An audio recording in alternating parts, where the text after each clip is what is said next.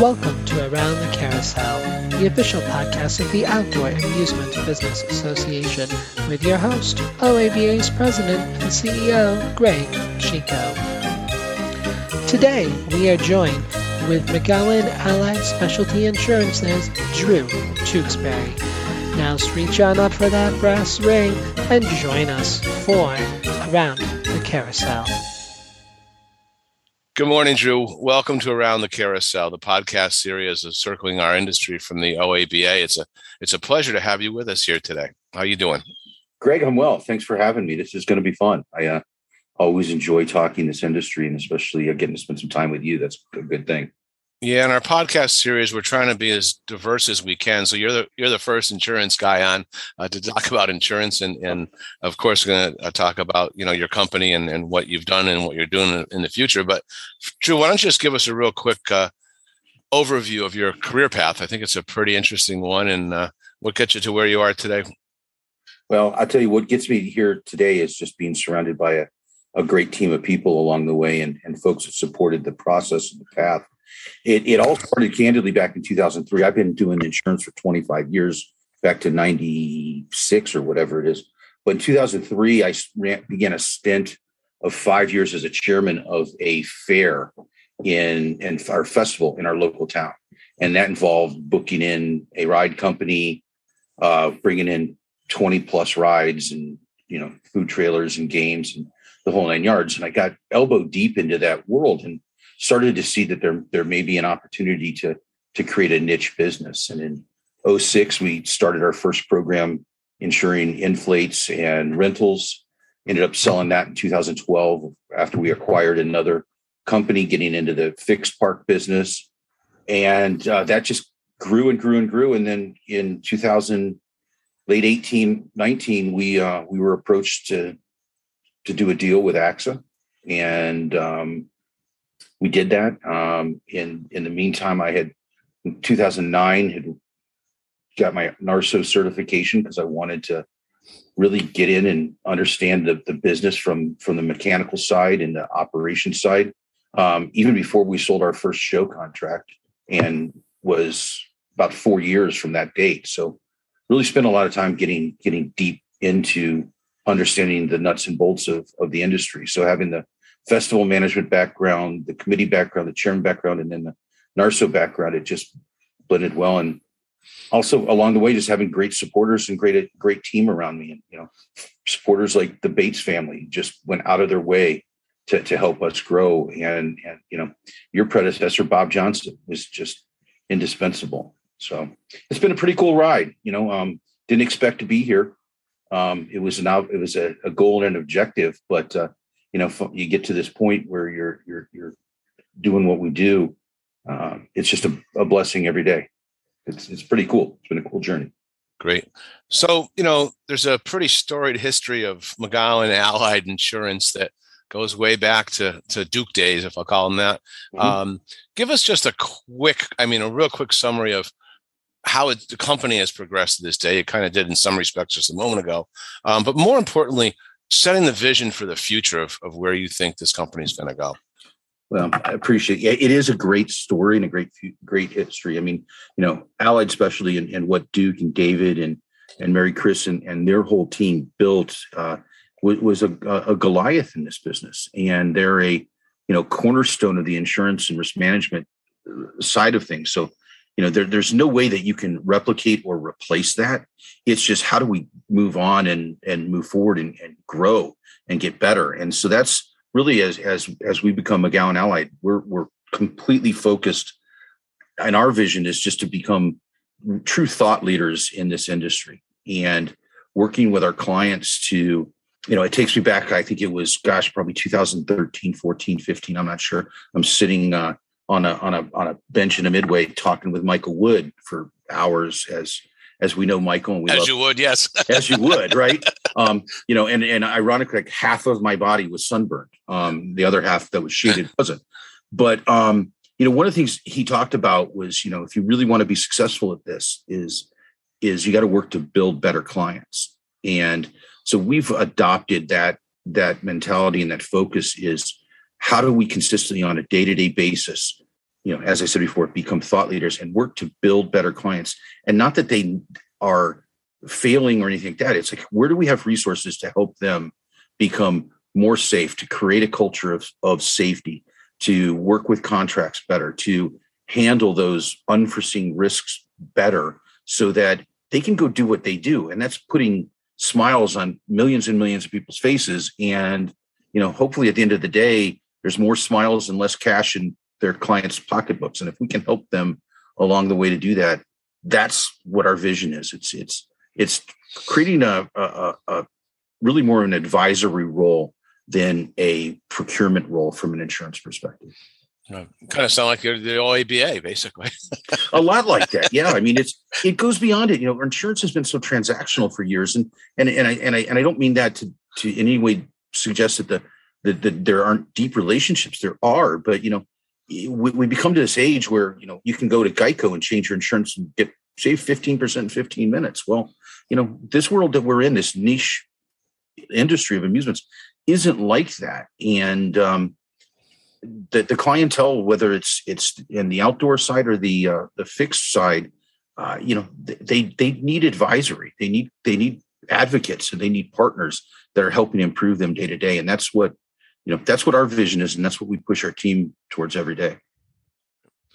So, Drew, let's just go back a little bit for a second here, because we talk about the history from the Duke Smith days to the present, and I have to think that the regulatory environment has influenced the industry and your ability to have the types of relationships that maybe Duke did, where he could do a deal on the back of the envelope. But today you're probably heavily regulated, and I'm so glad to hear the relationship building and the consultative type of selling that you want to do. But how much is that really a strong influencer these days, the regulatory environment?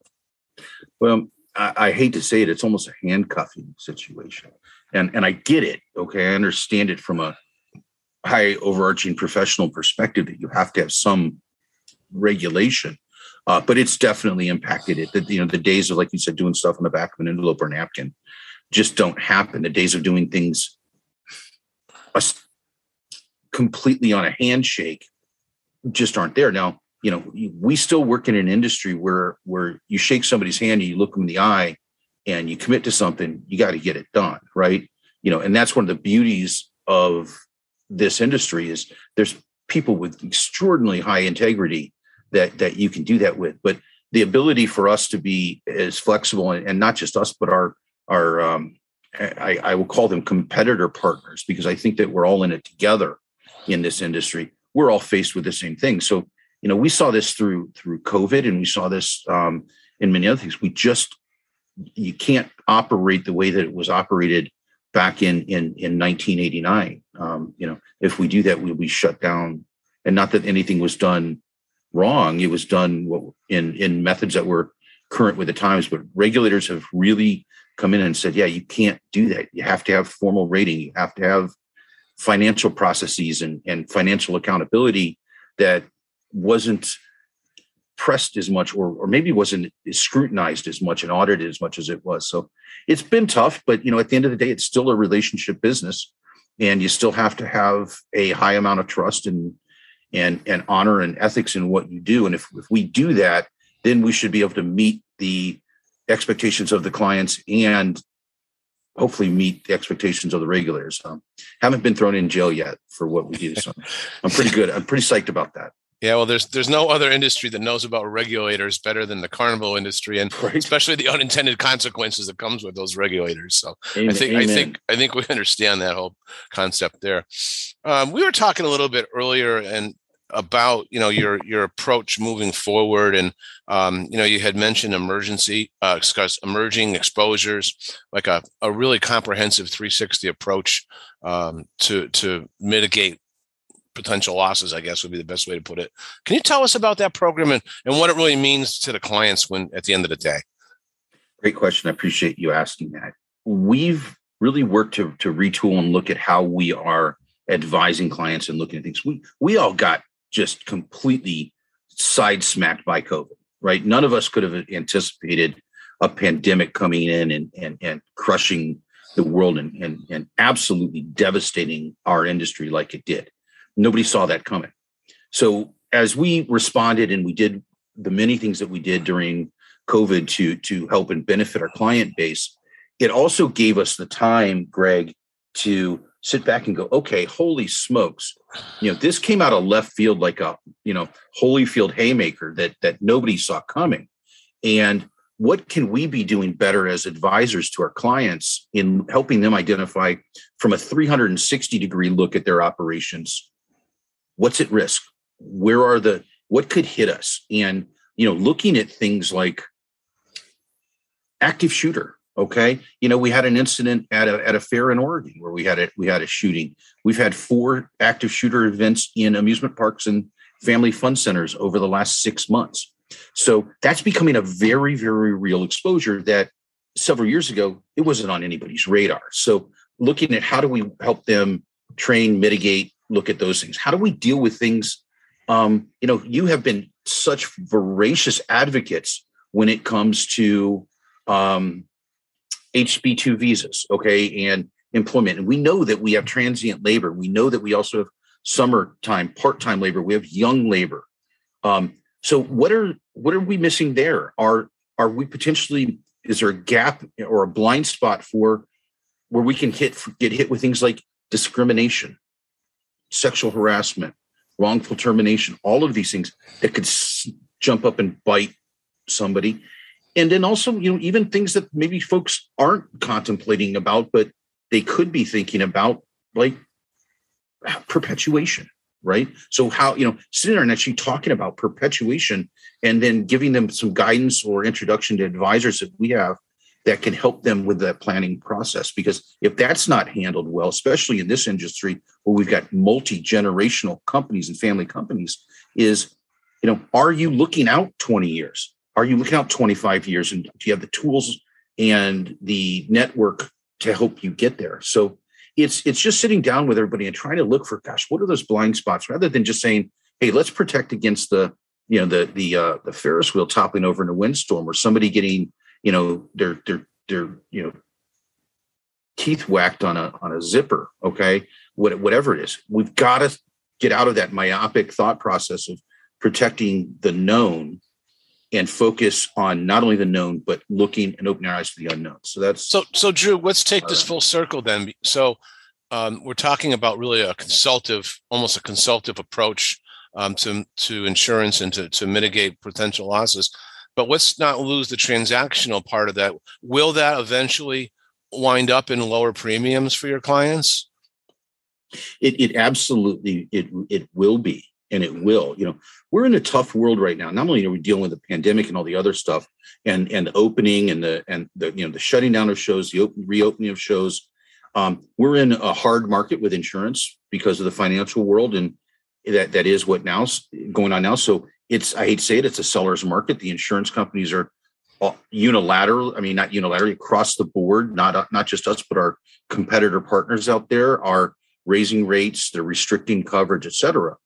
What you're going to find is that those clients that are better prepared through, for best-in-class operations, great loss history, looking at this approach of 360-degree risk management, they are going to be deemed a more favorable operation in the eyes of the underwriters as we continue to go forward. And that's ultimately going to result in lower rates, lower premiums. And candidly, that's part of that whole build a better client process.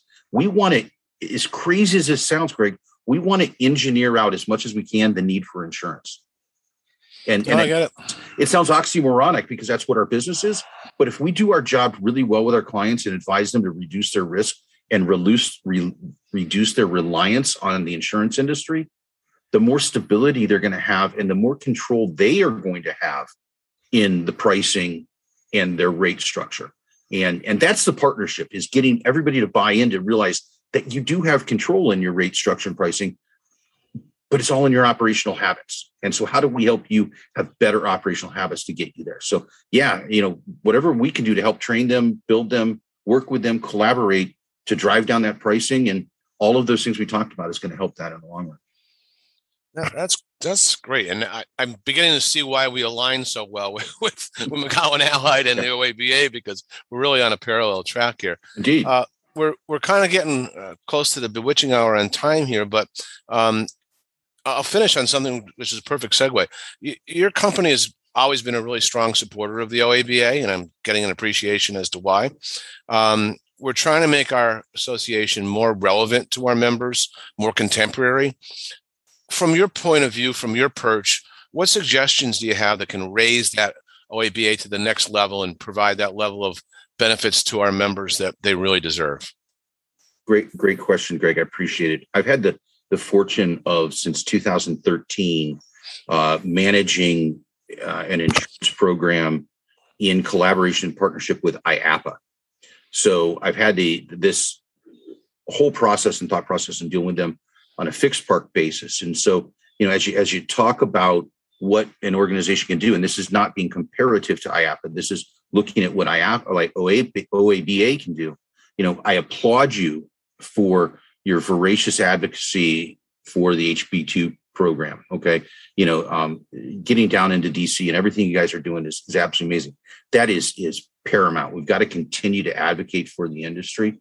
The other thing is your move towards education and your collaboration with NARSO is a strong move. And I think that as you continue to provide advocacy and access to education, okay, access to those opportunities that allow the members of the OABA to become better, right? Operationally, from a safety perspective, financial education, all of those things, the more you can offer the association members, the better. And I see, just great strides in that process.